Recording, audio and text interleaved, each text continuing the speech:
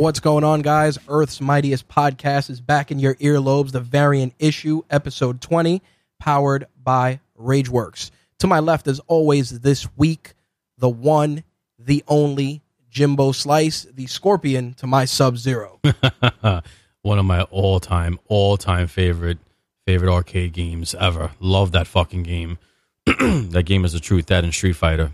The intro music, as always, provided by the one and only Schematics. The track was Crash Course. As always, you can follow Schematics on Twitter, twitter.com/Schematics, SKAMMADIX. And if you need beats of your own, you can email him schematics@gmail.com. Mr. Slice, what's the deal? The deal is I have a little correction section to make, an apology to all the nerds, geeks, mutants, and freaks who tune in. Apparently, a couple weeks ago, I had said that that Image was putting out a book for 160 clams, and it wasn't a book; it was actually a blind box, which I knew about, and I don't know how I fucked up that information, but I did. It was a blind box filled with different books, prints, all kinds of shit from Image, but all current stuff, nothing from like Savage Dragon or Spawn or anything like that, stuff that I'm not into, stuff that I wouldn't even bother reading. But apparently out of all those blind boxes, there were 500 that came with some variant books. Okay. That apparently, I don't really know anybody that got any, because apparently there was some kind of confusion with the packaging. They messed up something where people were getting repeated books in the same box. Oh, shit. Yeah, there was a lot of unhappy customers out there with that. But apparently also a couple days before that box was supposed to be released, which was that Wednesday, over the weekend right before that Wednesday, there was already shit like up on eBay. So everybody was like, well, how the fuck did these people have access to this shit already when it's supposed to be only released on Wednesday? So, you know, yeah, the old hokey doke is at it again, you know. That's it. Circle jerk. Yeah, and like I said, it retailed for 160, but the black market flip was like going for like $350. Wow. Which I was like blown away by, because I wouldn't even drop 160 on it, let alone $350, you know? That's pretty insane, that markup. Yeah, man. So that's what it is. So secondary market. I just wanted to correct that real quick, actually, and I came bearing gifts for you today. Oh, what is this? Yeah, little something. Oh, this is pretty dope. Yeah, I really like that print on that shirt. I thought it was very ill. Classic Spidey print on a very dope tee. Thank you, Mr. Slice. Yeah, I appreciate it. No doubt. I got you a double XL. I know you're normally a size down from that, but this double XL doesn't look like a true double XL, so I feel like it'll fit you perfect. I appreciate it. Thank you very much. No doubt, man. Enjoy that. Sliding right on into new comic book day and variants. You got your pen ready? Yes, sir. I just want to let everybody know, while I rattle off all these books and the variants and how much and what's going on, Richie Rage takes the time to jot all this information down and put it up on the website with the link on rageworks.net. That takes a fucking shitload of time. Nah, it's all right. So appreciate what he does when you go on the site, or I'll beat the fuck out of you. Well, thank you. Appreciate that. Boom, right off the bat, DC Batman number 28 drops. The variant cover for this is nice. Artwork is amazing. I'm mentioning Batman once again. I forget the number, but I forget what Batman book it was, but it was the key issue. In case anybody doesn't know, Batman proposed to Catwoman. That's right. That was a huge thing. So I know that drummed up a lot of attention for this book, so I'm mentioning it for the DC heads. This is disturbing that this has a second printing, but I'm going to mention it because it is. Batman and Elmer Fudd special number 1 got a second printing. What the fuck are you people into? Who reads this shit? I don't want to read a book about fucking Batman and Elmer Fudd, but to each his own. So fucking bizarre. DC Bombshells number 32 drops today, August 2nd. Damn, I can't believe we're in the 8th month of the year already, man. Yep. This is fucking crazy. What number was that? Bombshells number 32. Wow, that book is on a 32-issue run already? Yo, wow. Meanwhile, a lot of the other books are only up to like 11 and 12, maybe 15. Jesus. Yeah, it's crazy, right? I mean, that's a hot item right now. Yep. So I guess they're trying to crank that out as much as possible and squeeze that lemon dry. Yeah, I mean, when we were at Toy Fair, the overwhelming amount of DC Bombshell stuff they were cranking out, from little figurines to full on action figures to statues. I wonder if the book is pops. actually worth reading though. Like, is it a good read? You know what's weird with that stuff? You know, whenever I look at DC Bombshells or any of that, I always think of like Elseworlds when they did all those alternate takes on all those different stories. Right. You know, Superman, Red Sun, you know, all the different Batman. Mm-hmm. You know, that's how I always look at it, and people really dig that stuff, especially on the DC side. I know a lot of hardcore DC fans like all that alternative history, all those Bizarro, yeah, all the crazy, or like the Injustice book. It's like an alternate reality. Yep, all I'm that not crazy into it, stuff. man. Deathstroke number 22 drops, which I hear it's a decent story. It's a little kind of all over the place, but I hear it's decent overall. Yo, this dude on the Deathstroke cover, do you know who the hell this is? Because I don't. Oh, that's Dr. Light. Oh, see, you would know. I'm not a DC guy like that. Yeah, Dr. Light is a real piece of shit. Oh, that's good. Yeah. Sounds like I like him. Rapist, killer. Oh, great. Yeah. Maybe I wouldn't like him. He was part of the I believe it was the either Final Crisis or Infinite Crisis. I'm a little rusty with that, but he raped the wife of Elongated Man, who yeah, I know there's a lot of jokes there. With Elongated Man, yes, which I always call Bootleg Plastic Man. That name has to be one of the worst fucking names in the history of superheroes. Well, don't worry, because you'll be hearing a lot more of it because he's showing up on The Flash this season. Oh, no. Really? Yeah. Well, thanks for fucking spoiling that, Well, pal. that's not a spoiler, though, because... It's not? No, not at all, because that was everywhere. Yeah, it was everywhere. Apparently, I wasn't looking everywhere or hearing it because this is the first time that I'm fucking hearing this shit. Well, Jesus Christ, man, you're the fucking guy with all the intel. I thought you would have heard it first and then yelled at me that somebody told you. Dog, you know I purposely avoid all of that information. You purposely avoid it, but it ends up falling in your lap. Nothing falls in my lap. Just so everybody knows before we started to fucking record, okay? Rich pulled out a fucking gun and held it in my mouth and said, boy, you're going to watch all these trailers, and fucking made me watch all the San Diego Comic-Con trailers, which I've been avoiding like crazy. Fucking Scavone sends me links. I'm like, I'm not watching it. What do? I come over here, and I'm fucking held prisoner. But it was worth it. I don't know if it was worth it. We'll talk about it. Yeah, we will. Speaking of Injustice 2, Injustice 2 number 7 drops. Once again, I'm fucking aggravated because Injustice 2 number 4, I told you what happened to me. Yeah, you stopped. And then my boys over at Best Comics, they dug in the vault and reordered the book for me, and the book that showed up was in fucking worse condition than all the stores in the crappy conditions that their books were in that day. Wonderful. So I guess it's not meant for me to read number 4, and if I don't have number 4, guess what? I ain't reading the fucking story without I ain't reading it. Yeah, exactly. I ain't reading it. So, you know what? I guess it's just time for me to just to cancel that fucking book because I'm not reading an incomplete story. It's just not happening. Nope. Doesn't make sense to me.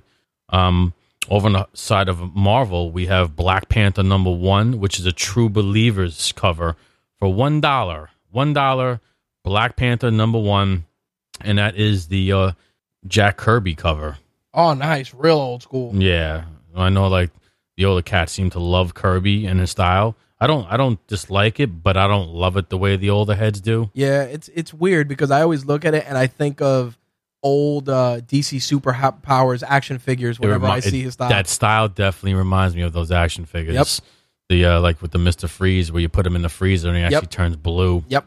Absolutely.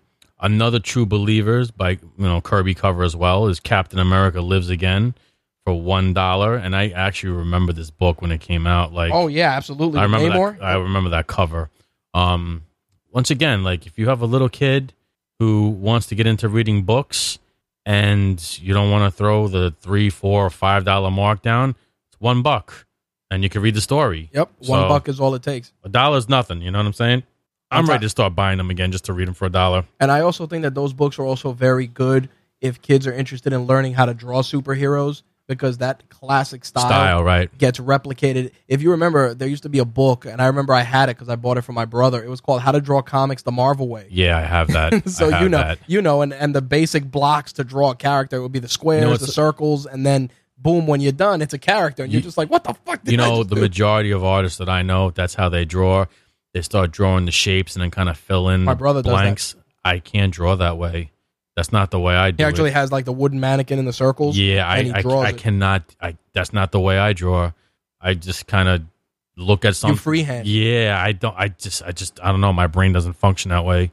I'm mentioning all of these for you. I'm surprised that you didn't send me an email on these. Champions 11 gets a Marvel vs. Capcom cover. You know what's funny? I'm shocked that you didn't fucking send. I'll tell you this to why me. that happened. Because I heard about the Marvel vs. Capcom covers from third-party info because neither Marvel nor Capcom sent me shit. Oh, okay. Well, there's my answer. So there you go. So I'm assuming they're doing this to pump up the video game. Yep, which comes out in September. Now, Champions, like I said, Champions number 11 gets his Marvel vs. Capcom cover. I know this is Nova. I do not know who he's fighting. I'm sure you do. He's fighting Zero from Mega Man X. That's what I thought. That's what I thought it was, but they made him not so cartoony looking. Yep. He has like a very anime look to him. Yeah, the new graphics for the game make them look a little bit more aggressive. Right? Yeah. So I'm going to mention all these books for you because I know you love that game as well as I do. I don't know if I love that particular version of that game, but this is all you. Generation starts today. All right, this is where they're going to be reintroducing classic characters back into the Marvel universe. Yeah, the legacy stuff. I don't really like the way they're doing this. I'm always bitching and whining about something. So the first generations come out is Banner Hulk and Totally Awesome Hulk #1. Right. Which is the dumbest fucking thing I've ever heard of and seen in my life. I hate this concept. It's a stupid fucking idea. I hate the fact that there's two Hulks. This idea sucks. I can't wait till this fucking gets scrapped. But you know what? All these young bucks, they love Totally fucking Awesome Hulk. Well, you know what? This is the Hulk that they're fucking growing up with, And who I fucking hate. And that was something you and I, we've talked about off air quite a bit, that we're reaching, we're in the golden age where we're getting to see all the stuff we grew up with on the big screen, on TV. Everybody's consuming it, everybody loves it, and it's great. But in the same instance, in that same fire, Marvel is forging new paths for new fans. So what's happening is it's almost like a changing of the guard. Like I hate it. Yeah, like we're sitting here and we're watching it before our eyes. I feel like they're pushing us into a grave.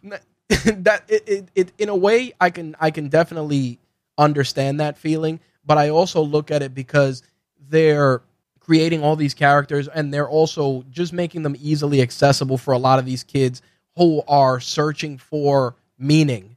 In 2017, there's more bullying and more social unacceptance than when we had growing up. Like when people hated other people when we were growing up, they were really in your face about it. But now with social media and hiding behind keyboards and hiding behind fake profiles and all this other shit, people, kids get bullied a lot and they're not seeing what we saw. Like we gravitated towards comics and stuff because we felt connections with those characters. And the kids, they do for the most part, but I think they're trying to do it more so to give them something newer to hold on to.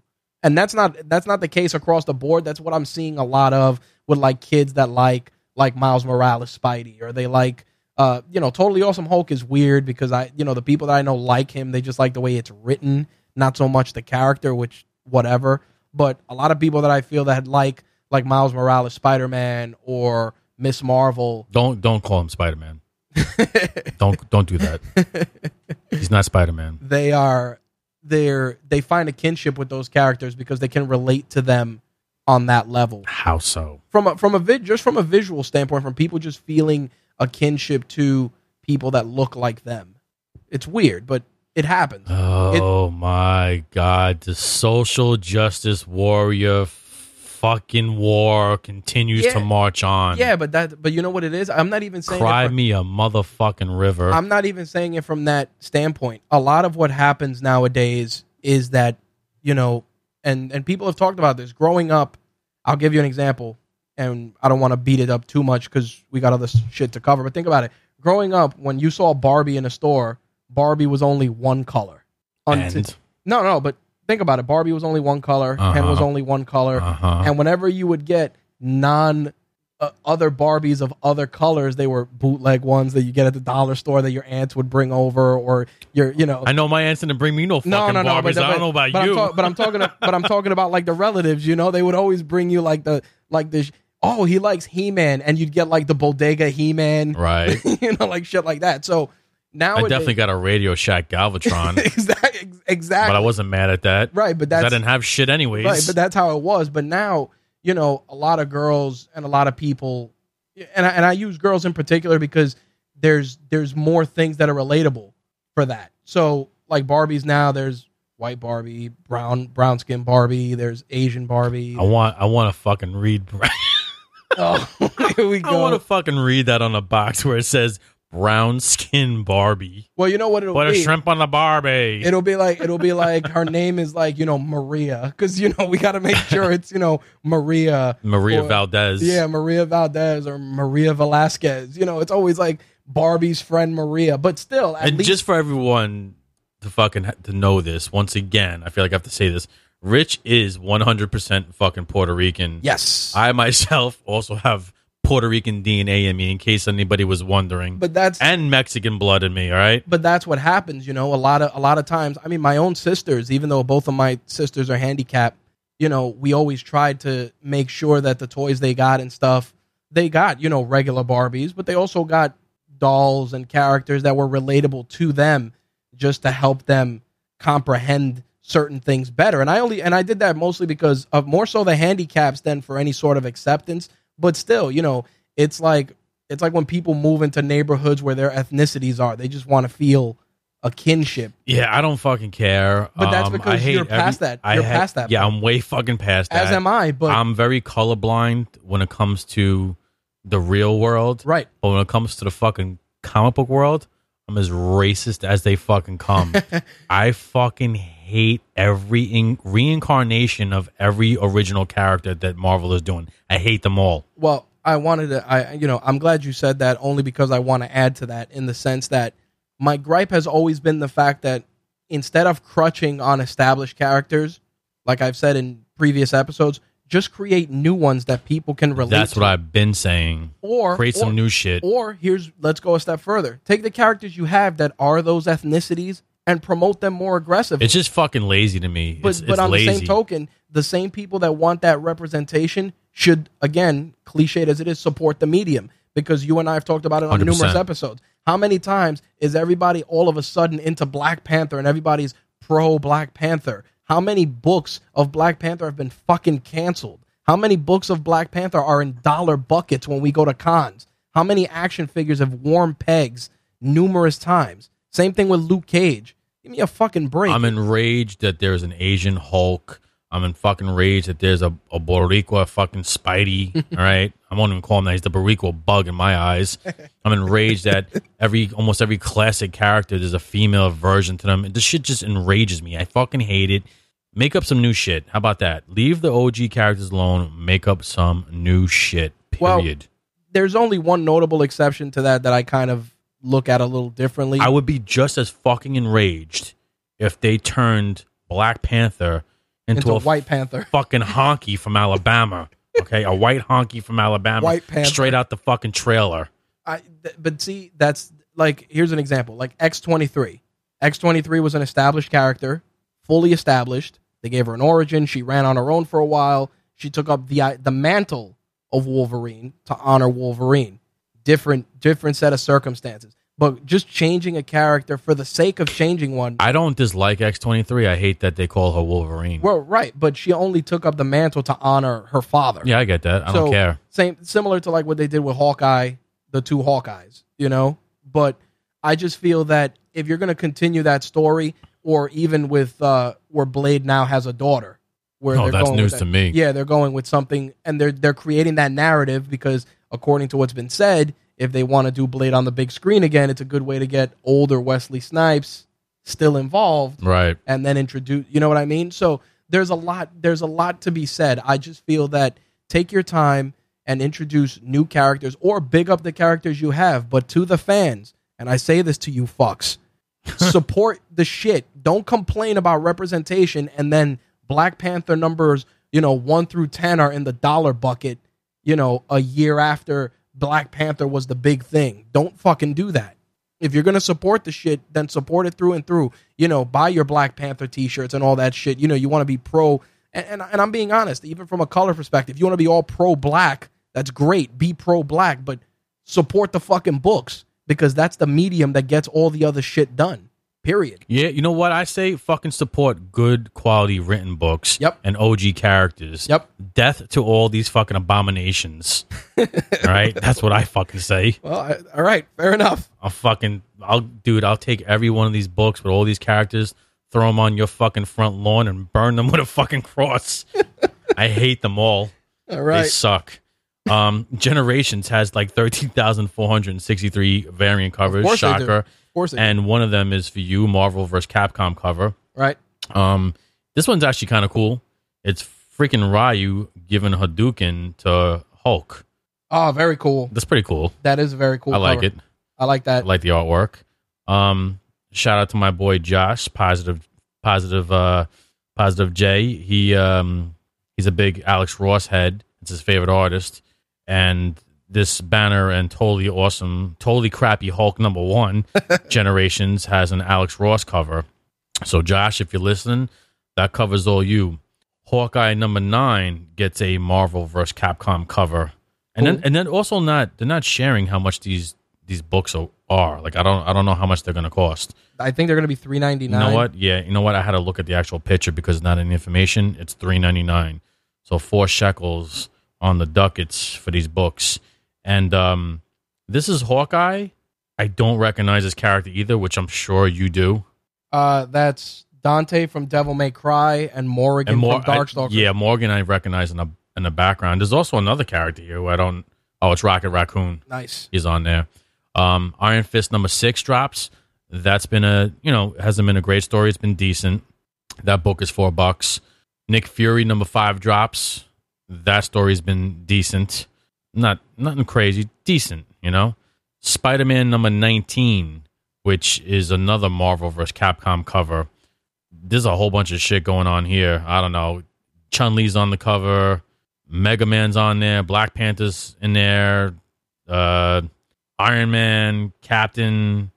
you know what? It looks like Captain America is fighting the dude from Ghosts and Goblins, if I'm not mistaken. Yep, he is fighting Arthur from Ghosts and Goblins. That's right? Correct. Yep, that's him. There's like a whole lot going on in that. There's a lot going on in that cover. That's Frank West from Dead Rising. Yeah, Rocket, I figured you would know all these characters. Rocket Raccoon, Mega Man. Wow, they did a good job with this. Spidey, of course. Very cool. Black Panther I see in there. So I got a question for you. Do you want any of these covers? I am not going to get them. No. I didn't ask if you were going to get them. That's not my question. Do you want any of these covers? If I had to honestly say, probably the Hulk and Ryu cover. That would probably be the only one that jumps out. Because he's fisting the Hulk. That's why you want that cover. Moving along. Answer my fucking question, boy. All right, Spider-Man Deadpool #20 drops. I stopped reading that book at 13 or 14. Is it a still hot book? I couldn't tell you. But my buddy Joe Kelly didn't do this story, so I don't know. I lost interest in that book. It got too ridiculous. And they got that idiot on the cover that I can't stand. What the hell is his name? They just slapstick. Yep, slapstick. Rubber chicken in tow. Yeah, I can't get into that no more. I had to dead that book. Star Wars for the Star Wars heads. Darth Vader #4 drops. Bunch of covers. Star Wars Rogue One #5 drops. Yep. For the Star Wars heads that love all that. Thor Ragnarok Prelude #3. This is fucking ridiculous. Now the movies are getting books. Vision #3 gets a director's cut. That seems to be the new popular fucking... The new buzzword. I'm gonna get your money, director's cut, whatever. By hook or crook. Yeah, and that thing, the Vision #3, the director's cut, $7. Oh my God. So I'm assuming that's a thick book. I don't know. And crappy X-Men Gold #9, that drops as well. I'm baffled that people really like that book. Moving on to next Wednesday, New Comic Book Day, August 9th. Over on the Image side of things, I got one thing I'm mentioning, and that's it. It's Youngblood #4. I know that you were thinking about maybe picking up, what was it? Not Youngblood. What was the other one? Fuck, what the hell's the name of that book? Not Cyberforce. No, not Cyberforce. It was like Youngblood. It was like one of those. Not the Wildcats, not Youngblood. It was something else. Oh, shit. And you showed me the cover, too. too. last time. Damn. I forgot. I can't remember. Anyways, Youngblood number 4 drops. They're already up to number 4. It's crazy. DC, Batgirl and the Birds of Prey number 13. Nice. That's a well-written book. The cover, the standard cover, I feel like James Rodriguez, our boy. Yeah, that definitely looks like his style, but Absolutely. I feel like he could have freaked it better than they put out. And I actually dig the variant cover. The artwork is much more. I like that. Yeah, right. That's dope. I like the variant on that. Like that. Looks like a little bit of Jim Lee-ish. Yep. Batman by Scott Snyder and Greg Capullo. Nice. Box set 2 drops, and that is $49.99. That's it's 3 books in that box set, and Snyder and Capullo make a great tag team. So if you're into it, $50, it's yours. Hell yeah, their Batman run was some of the best stories, and some of the wildest shit Absolutely. I saw. Holy shit. Flash number 28 drops for those who are reading that. It's got a variant cover and a standard cover. I don't know what's going on with that book. I dropped that book as well. I'm mentioning this for people. This is another one of those things that baffles me. Justice League and the Power Rangers number 5. Who in the fuck is reading this garbage? Well, I think that book was going to be canceled. That may be the last issue. Good. Because I'm getting tired of mentioning it. Trash. Mr. Miracle number 1 comes out. Wow, I haven't heard from Mr. Miracle in ages. I will be picking that book up. I'm not a big DC guy, but Mr. Miracle is a very ill character, and I definitely dig the cover. That's pretty dope. Husband of Big Barda. Right? I like that, and the variant cover is pretty decent. I like that. That variant is dope. So I'm gonna check out number 1 of Mr. Miracle. I like that character, and I feel that for some reason he's the kind of dude that you could do like an experimental like DC movie with and have some fun with it because it ties into the Justice League. Mr. Miracle is a very interesting character, so to speak. Very complex. You could do a lot of things with him. And he's like I guess if you want to say the version of Doctor Strange for DC. Yeah, and he's married to Big Barda, who was one of the Furies for Apocalypse. Okay, so that ties into something. Yep. Yeah, you could do like an offshoot with that. Yep. Red Hood and the Outlaws number 13 drops for those who are reading that. Over on the Marvel side of things, we have Amazing Spider-Man number 31, and once again, my boy Positive J, Josh. I don't know what's going on, but Alex Ross seems to be doing all the standard covers for Amazing lately. Huh. So that's an Alex Ross cover, if you're listening, Josh. Spider-Man number 31 also gets a Marvel vs. Capcom cover, Rich. Nice. And Spidey is fighting somebody who I have no freaking clue is. Do you know who that is? Yeah, that's Frank West from Dead Rising. I heard you say Frank West on one of the other covers. Who the fuck is Frank West? Frank West is a guy. He's a reporter. He's a porn star. Yeah, no, he's Frank a reporter. West, Frank North. He's a reporter that's covering like a zombie outbreak, and he ends up just being like stopping the zombie apocalypse. He's covering a chlamydia outbreak. Oh, God. Now, I'm a little confused on this, so maybe you can clarify this. I will try. Captain America number 25 comes out. Okay. But did you just hear what I said? Yeah. Captain America number 25 comes out. The best of my knowledge, there's 2 Captain books. You have Captain America Steve Rogers, which I can't stop talking about because it's one of the illest stories I've ever read, if not the best. And then you have Captain America Sam Wilson. Yep. This just says Captain America. Maybe they're starting to do that legacy reverting. I don't know. Possibly. But it's number 25, okay? And on the cover is Captain America staring down Sam Wilson. Yep. With the shield in the background. Yep. So I'm lost. I don't know what the hell's going on. I think that they're going to probably turn Captain America Sam Wilson into a regular Captain America book because from what I've heard, when this is all said and done, I think Sam Wilson's going to go back to being Falcon. Well, he should because he's not Captain America. Right, but he was serving as Captain America at the behest of Steve Rogers, who passed it on to him. No. Yeah, I know you hate it. No. I know you hate it. He's Falcon. End of story. Right. Deadpool kills the Marvel Universe again. Number 3 drops. Defenders number 4 and Edge of the Venomverse, which I think is a stupid ass idea. I don't like that book. I know a lot of people are digging it, not me. Defenders number 4. Defenders so far, just to let everybody know, is kind of following the blueprint of the Netflix series. Normally I wouldn't like that. In this situation I do. So if that interests you, check it out. Generations, again, this is annoying, man. This is so fucking stupid, this idea. I'm not buying these. I'm not supporting this. Generations, Phoenix and Jean Grey, #1. Right. Ugh, this is wow, man. People really, I don't know. I'm curious to see how people are going to react with this crap. As am I. I hate it. Do you like this idea? I don't. I feel that it's an idea that can be done as a one-off if you want to try and reacquaint. You're using these bootleg characters to reintroduce the original character? No. I think that what they're trying to do is they're trying to use stories from the classics. Like I've heard conflicting reports on how they're approaching this. I've heard that there's stories with the two characters together. I've also heard that they're individual stories of each character with then a story of them together. Either way, I've heard both of them in the same book. Right. I've heard conflicting things. I haven't, I didn't receive too many assets from Marvel about it. So the stuff I did receive was very minimal, very bare bones. So I think for me, if you want to do it and you want to just have some fun with it and do one-shot books, whatever, if they're exactly that, one-shot books. If they're going to be ongoing series, you're just going to confuse everything. It's just fucking stupid. Confusing. Yeah, one shot book would make sense. Even though I still hate the idea. Josh, if you're listening, once again, this crappy book, Phoenix and Jean Grey, it's also has a variant for Alex Ross. In case you want to pick that up, Groot #1, which is a True Believers book by once again it's a Kirby cover. I'm surprised they're doing this, but I guess they're trying to get people involved. He's popular from the movie. Yakety yakety yak. $1 for Groot #1, True Believers. I hate this idea. Inhumans Once and Future Kings #1 drops. How many fucking titles do the Inhumans have already now? There's the Royals, there's the Inhumans. I believe that's now the third or fourth book, and it's like you're really ratcheting up the books before the show starts. I guess they're trying to get people into the idea of the show, which I'm not hyped on at all. Old Man Logan #27 drops.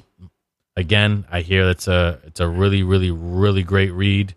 I probably should be reading it, but I'm not gonna because I just don't like that concept. I actually was tempted to buy the Old Man Logan action figure that they did for Marvel Legends because you enrage me. And I'll tell you why I almost did.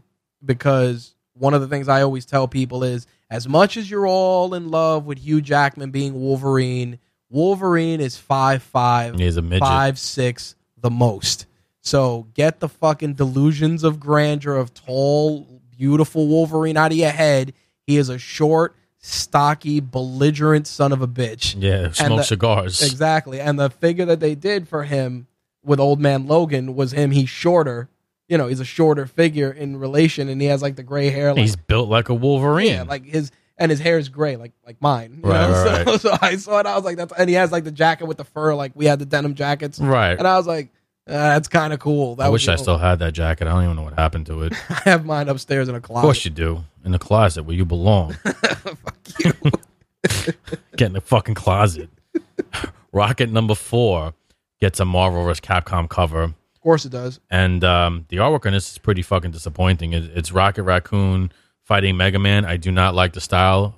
Oh, that's terrible. Yeah, I don't like that style at all. But I'm just going to mention it because, right. I'm trying to lure you out of the closet.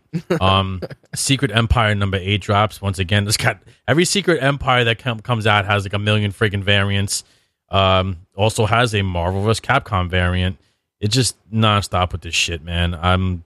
They're really going hard with this Marvel Capcom crap.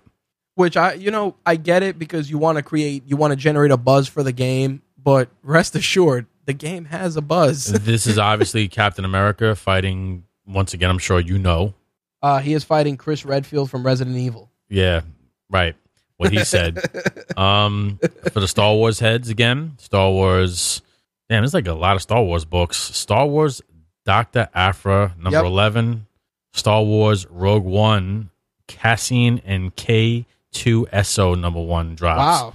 Like, they're going hard with the friggin' Star Wars titles. Wow, they gave Cassian and K2SO their own series? Yeah. Kind of cool. Yeah, exactly. Thor vs. Hulk #1 True Believers, which is a pretty awesome story. They actually made that into a cartoon a few years back. But that gets a True Believers Kirby cover. $1 shekel for the price tag on that book. And finishing things up, we have Venom #153, which is, all this fucking building and waiting for Eddie Brock to come back. and they got him fucking fighting dinosaurs. Dinosaurs? Jesus. What the fuck? What the fuck are they doing? What were they thinking? Is he at least fighting Devil Dinosaur or dinosaurs? Why don't you take a look for yourself? Oh, it looks like he's fighting Devil Dinosaur. It's stupid. Well, Devil Dinosaur is an established character. It's a fucking stupid character. Blame Marvel for taking him out of I taking can't the blame cobwebs. DC. Blame Marvel for taking the cobwebs off that character. I always felt Devil Dinosaur was such a... Oh, yeah, it's a dinosaur. It's like, all right. Devil Dinosaur? That is a fucking lame-ass name. Yeah, he's a red T-Rex. Well, he sucks. I hate him. Put him on your fucking lawn with the Burning Cross and the rest of the shitbag characters. Jesus. And Venom 153 gets a Marvel vs. Capcom cover as well. And this one I actually kind of like. It's Spidey. And now I'm going to say his name is Hagar, but I could be wrong. But this is the cat from the Neo Geo game because I remember I used to use him as a wrestler. You are correct. He is fighting Hagar. All right. But it's not Neo Geo. Okay. It is a Capcom game. It's Final Fight. How fucking dare you correct me on the show? You asked. You bastard. Yeah, I knew it was one of those guys. Yep. I don't know everything. They've been putting those characters gradually in the Street Fighter games. In Street Fighter 4, you could play as Cody. In Street Fighter Alpha, you could play as Guy, the dude in the red gi. At least I got the name right. Yep, you did indeed. And that is your list for New Comic Book Day, both today and next Wednesday. That's it. Get your money ready, folks. Yeah, I'm going to be saving a lot because you got nothing you're jonesing for. That's good. Your wallet takes a break. Thank God, because those 29 Jim Lee X-Men trading card variant covers destroyed me. 29 covers at $4 a pop. You do the math. Oh, God. I would call you like every Wednesday. I was like, yo, I got them all. Everyone that came out today, I got them. Wow. As a matter of fact, didn't I give you one? Yes, you did. Which one? Psylocke, right? Yes, sir. I know you like that one. Yep. So that's the list for these books for today and next Wednesday. Yep. Moving on. We have a lot of updates for movies from San Diego Comic-Con. Yep. A lot of trailers were dropped for movies. Trailers were dropped for ongoing series, both on regular TV and Netflix. Yep, absolutely. So we got a lot to discuss. Hellboy the movie is... That's right. They're redoing Hellboy. They are doing Hellboy. David Harbour, who played the sheriff in Stranger Things, is going to be playing Hellboy. The film's going to be... They're going for the R rating. Yeah, no, I know that. And he was actually at San Diego Comic-Con signing posters for it. Dark Horse ended up emailing me his schedule for San Diego. And, he seems very excited for the role. I'm curious to see what he brings to the table. I mean, reading the older Hellboy books from Dark Horse, the darker tone, I'm curious to see how they pull it off. At the end of the day, it's an uphill battle because Ron Perlman did such an amazing job as Hellboy to create something new. I mean, we've gone through, how many incarnations of Spider-Man, how many incarnations of Batman, and each actor brings a different thing to the table. But with Hellboy, Ron Perlman just was Hellboy. Like watching him on screen, it was just such an amazing display of bringing a character to life. Before everybody was, sucking on the Marvel teat, so to speak. Movies like Hellboy, those movies were really getting comic fans into theaters before Marvel and DC started to really take shit seriously. For me, Hellboy, the movie, the first one and the second one, is basically the only superhero films that I can say it got better. Like the second one was just as good as the first one, if not better than the first one. Love that second movie. I thought both Hellboy movies were excellent. Ron Perlman did an outstanding job. He was also one of the villains in one of the Blade movies, if I'm not mistaken. That's correct, he was. You actually bought me a statue of that Hellboy. That's right. Upstairs. Exactly. That's right. I forgot about that shit. That was a long time ago. Yep. Because I was a big fan, and I remember I saw the statue. It had the broken finger. Oh, that's right. And we saw it at a certain retailer's booth, and he wasn't doing any damage. He wasn't doing anything for it monetarily, and then you meaning taking money off. Yeah, I don't know if it was for a birthday or for Christmas, and you bring me this big coffin-sized box. I open it up, and it's fucking Hellboy. He has an awesome statue. Has a real jacket. Fucking bananas. There really is a dope piece. Yep. But those movies were incredible. Yep. I'm very ambivalent that they're rebooting Hellboy as far as the movie goes. I'm not mad at the fact that it's an R-rated movie because he's kind of an R-rated character. I agree, but I really wish they would have made it Ron Perlman again. Well, because you know what? There's so much makeup on that character and the latex and the mask and all that. You don't know the actor until you see it. The actor's face does. You know what I'm saying? Like he did such a good job. Well, it was crazy because Ron Perlman and Guillermo del Toro were pushing for so long to do a third film, and then they decide, oh yeah, we are going to do a third film, but not with you guys. Yeah, and whack. With Del Toro's case, he was working on some other projects. I understand, but with Ron Perlman, it was just unfortunate because he genuinely loved the character. He actually went in makeup to do I believe it was a Make-A-Wish for a little boy who liked Hellboy, and they showed like him getting into the makeup to go see the little boy. And that's awesome of him to do that. And back then, and he used to say it, to put that makeup on, it took a long shit ton of work, and he did it, for this kid. That's awesome.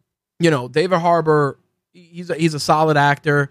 I'm curious to see how he looks. I mean, David Harbour, he has a beard, and Hellboy's been drawn lately with the beard, which I don't like at all. So, I don't like that look because they're probably going to go gives with him that whole Satan-esque type of aura. So they're probably going to go with the bearded look for him. I don't like that version at all. And I also feel that even though David Harbour's a big guy, Ron Perlman's just a tall, big dude. Like he's just a naturally big. He reminds me of the actor who played Herman Munster. Right. Like Fred Gwynne was just a big guy. He didn't even have to try. He just looked like a big dude. I think you hit the nail on the head before. For me, Ron Perlman is Hellboy. So to replace him was a fucking stupid move. Yep. So I don't know. Not like Ron Perlman's like 85 and like decrepit. And on top of the fact, it's not like he's an expensive actor. How much were you really paying him? I really don't know. You know what kind of shocks me about that kid you were saying from the Make-A-Wish Foundation that's what he requested, because I feel like Hellboy is more of an obscure character. Yeah, I think I'll see if I can find the piece. So that kid obviously knows his books, and that's awesome that Perlman went out and did that. It's too bad that they're changing the actors for this. I don't understand why they're doing that. If you want to reboot it, but use him, man, because like I said, and you said, he is basically Hellboy. He's one of those characters. He's one of those actors that I want him playing the character. I don't want the little boy got made up as Hellboy, and then when he went out to meet him, oh wow, look at this. There he is and made up as Hellboy, and there he is with the little boy. Wow. And Ron, how long ago was this? This was a few years back. A few years ago. Okay. I was going to say, because that looks like as fresh as the day we saw the movie. 2012. It looks like. Oh wow. So just so you could see that the guy really was into the character enough that here we go, 5 years ago, we're in 2017, 5 years ago, he goes and undergoes this transformation, right? Not for money, just for a kid, right? So, again, that's one thing I've always said about a lot of the guys that get immersed in these roles.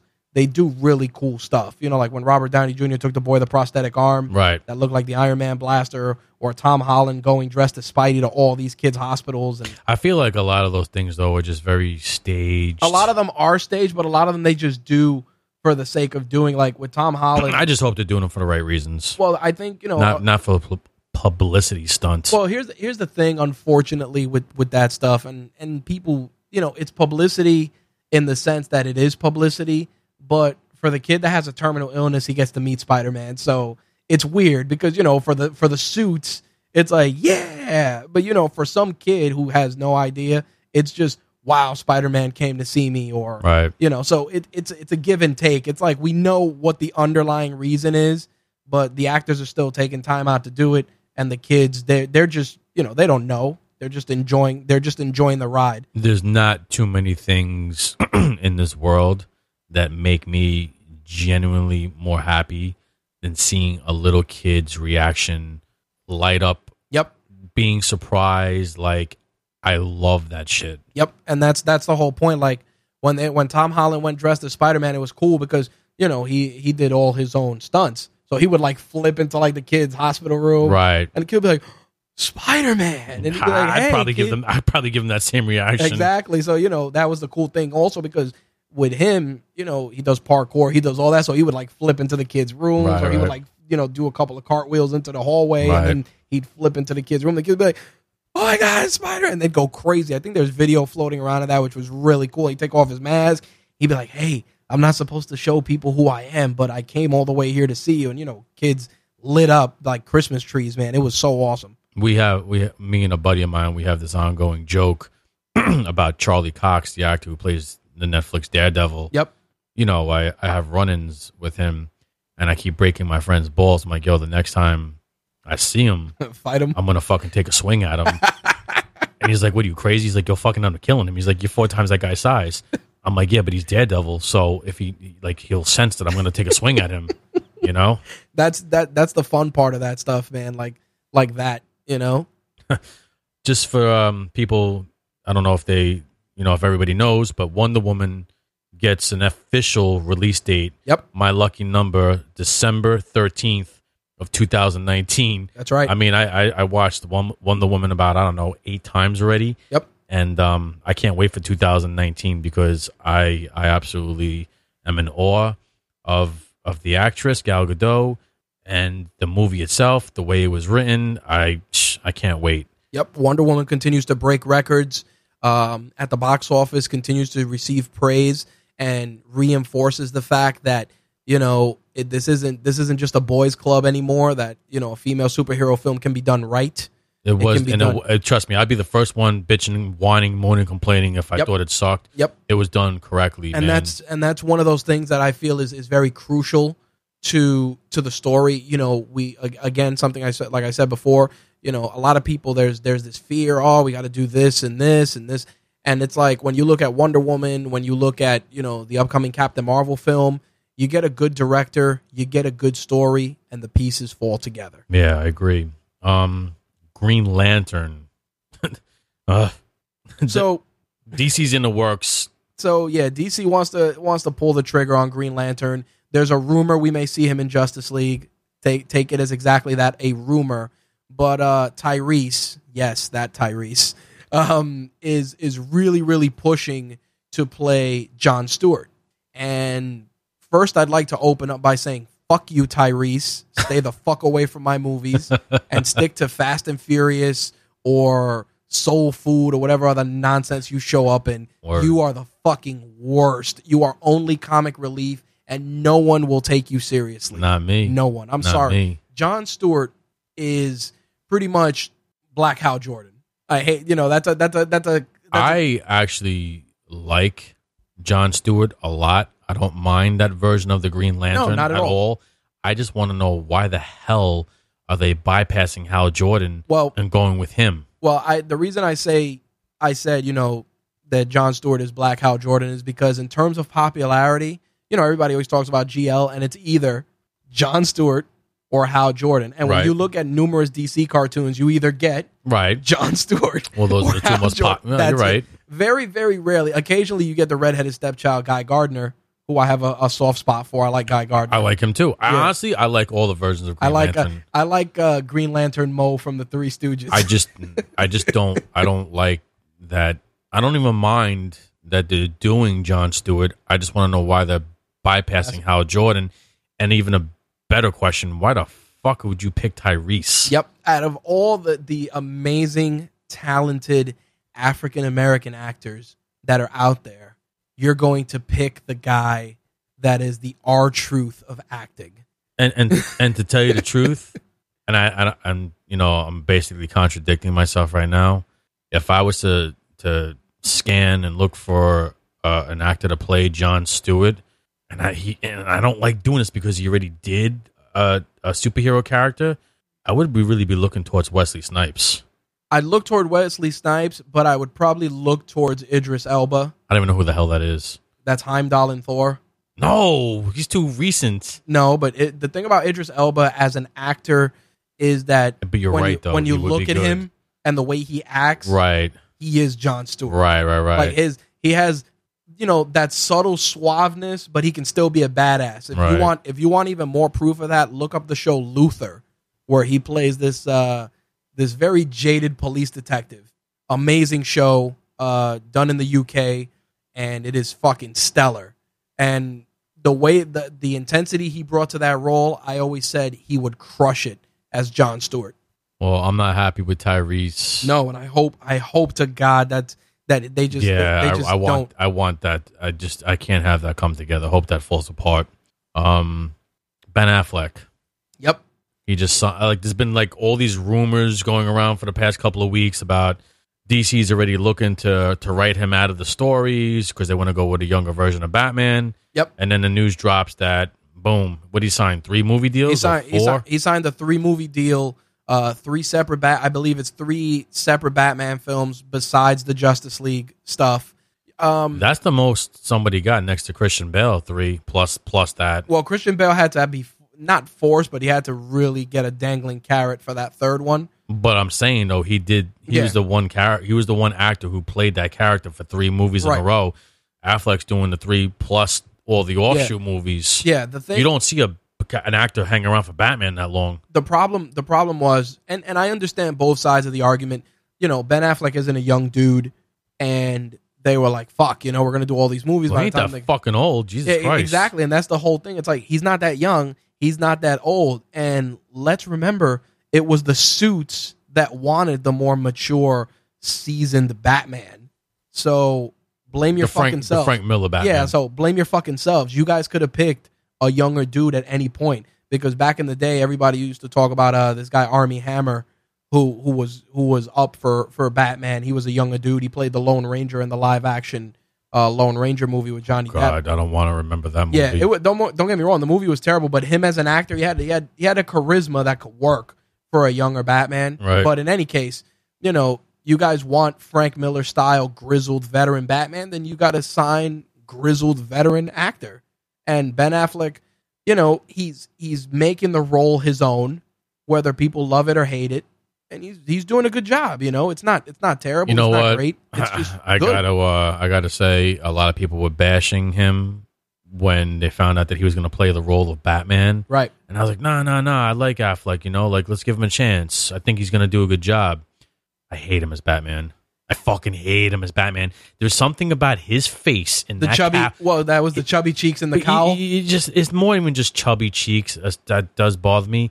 Because the cowl is too tight. His face does not look correct in the cowl. And I know he does not why. look right. He does not look right. Even in that fucking damn freaking Justice League trailer that you fucking held the gun to my head to watch, he doesn't look right. I'll tell you why. One of the things that is iconic with Batman is a masculine square jawline. And Ben Affleck does not have a square jawline. On the contrary, he kind of does. He kind of does when he's not in the cowl. Right, when he's not in the cowl. But the problem is that one of those iconic things is that when you look at Batman, it's like, yo, even like one of the women swoon over Batman when you only see half the motherfucker's face. Right. So let's think about this. So you know, you gotta kind of put that together. You know, they were talking about Jeffrey Dean Morgan, who plays Negan on The Walking Dead. He he played Batman's father in when they show the flashback in Batman versus Superman, and they've been saying that they want him to play Thomas Wayne for Flashpoint, which we'll discuss.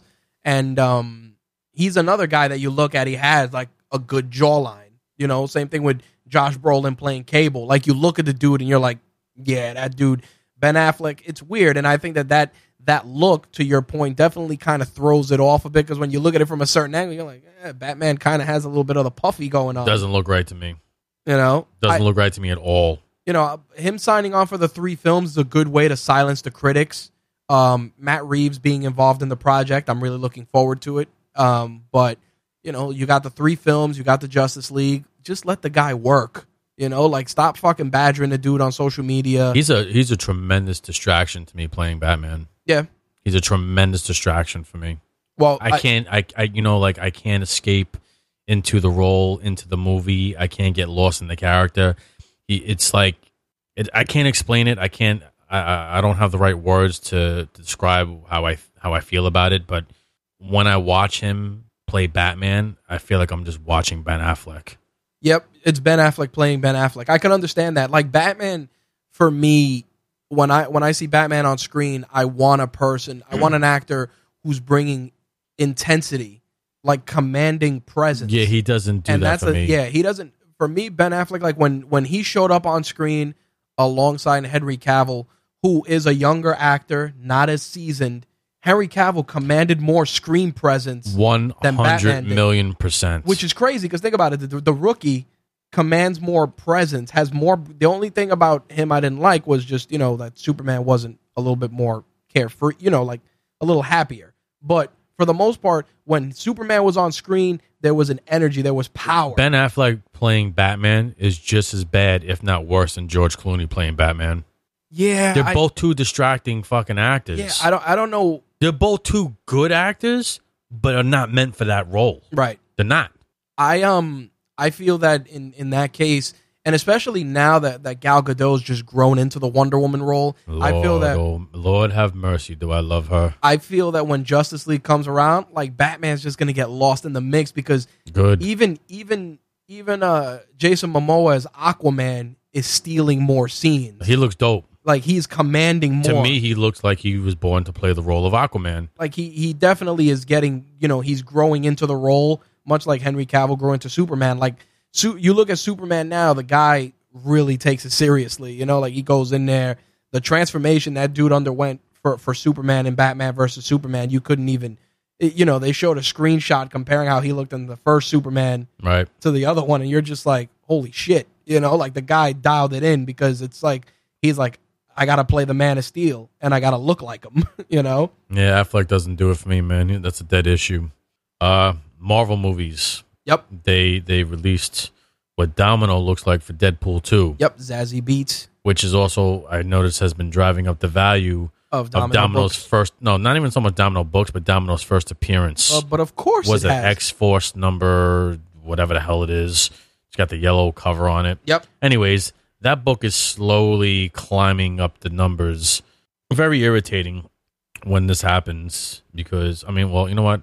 I shouldn't be so annoyed with it because I actually own the book. But slowly but surely, that book is becoming more valuable. She appeared in X-Force number 8. Number 8, there you go. That's her first appearance, and that book is super annoying because everybody keeps trying to, lock it down now, and it's just driving up the price. Champagne dreams on a beer budget. Yeah, exactly. Well, it's not expensive though. It's not crazy. But they're trying to be like, oh, I want, They're just trying to cash in for that moment in time where she's going to get a little shine for the movie. Exactly. A $25 book mysteriously becomes a $75 book just overnight. Yo, if you're paying $25 for that book, you're paying too much. Yep. That book shouldn't be no more than between $10 and $15 in mint condition, in my opinion. Okay. 2025 is OD. Man, Dr. Doom is getting his own movie. Oh, our friends over at Fox. Fucking Fox. Fucking Fox, man. They're like, when you talk as far as like the totem pole, the pecking order, Fox is the fucking bottom of the barrel. Then it's Sony, then obviously Disney, Marvel. Yep. It's crazy because they botched Doctor Doom in that terrible Fantastic Four movie that they did, and now they want to give Doctor Doom his own solo film and whatever. I mean, if I wanted to see a solo Doctor Doom, you're concerned that they butchered the Doctor Doom character. What about the fucking movies? Well, no, the movies were beyond. Well, let me not the first two. I'm talking about the most recent one. Yeah, the most recent one had. I could pretty much do a show on how much that movie sucked. And I can talk about it for 90 minutes easily. I'd rather watch shitty Spider-Man Homecoming every day for the rest of my life than watch that Fantastic Four once. It was bad. It was on cable one night, and I said, "All right, let's see what the deal is." I sat through it, and when it was over, I'm like, "Wow, was this a festering pile of shit?" You sat through that? Well, you know what happened? You're crazy. Yeah. So when I had my office upstairs, just. It's playing in the background. I'm working, and then I just started, and I'm like, I'll watch it. And then as I'm working and I'm typing up some stuff and I'm watching. Well, it could have been that good because you were working and watching. Yeah, and I'm just like, wow, what a steaming pile of shit when it was all said and done. And the thing that got me was just that they ruined a lot of shit in that movie, dude. But Doom just got completely destroyed. I was like, wow, this is shit. And now they want to do a solo movie, and I got to be honest. If I had to see a solo Doctor Doom movie, I'd like to see Mads Mikkelsen play him. Who the hell is that? Mads Mikkelsen played Hannibal in the Hannibal Lecter TV series. He was also the guy with the weird purple eyes in Doctor Strange. Oh, Yeah, why would you pick that dude? The reason is because I feel that Doctor Doom needs to be a guy. You need a more mature actor to play him. You don't want a super young dude because the guy's a fucking scientist. You want him a mature actor. Well, isn't he? Correct me if I'm wrong, but isn't Reed Richards and Doctor Doom about the same age? Reed Richards and Doctor Doom are the same age. Yeah, but if you're gonna do a solo Doctor Doom movie at this point, you might as well do a Doctor Doom movie where he's already fucking established. Because nobody, what are you gonna do? Recast another young Reed Richards again? Well, how about this? Just don't do a Doctor Doom movie. I mean, of course, in a perfect world, I would love to not have a Doctor Doom movie. In a perfect world, fucking Fox wouldn't exist when it comes to Marvel flicks. Yeah, in a perfect world, we would be seeing Secret Wars done by Disney and Spider-Man getting the black costume courtesy of Disney. But that's just us, throwing it out there. But honestly, for Doctor Doom, if you're gonna do it, the problem is you want to do a solo Doctor Doom movie, and Doctor Doom doesn't exactly have a plethora of people that he fights besides the Fantastic Four. Exactly, which you've already fucking battered and beaten. It's like, what are you going to do? But here's the problem: they're doing that movie not because they want to do a solo Doctor Doom movie, but it's because we have to put a movie out to keep the rights. Right. Motherfuckers.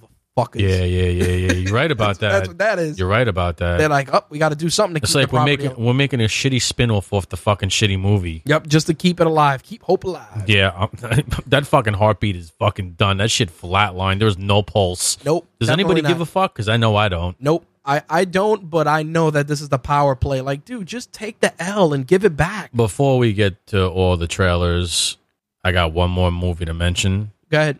And this is honestly, I'm more amped about this shit than anything else. What's that? And that's fucking my God in the comic book world, Todd McFarlane.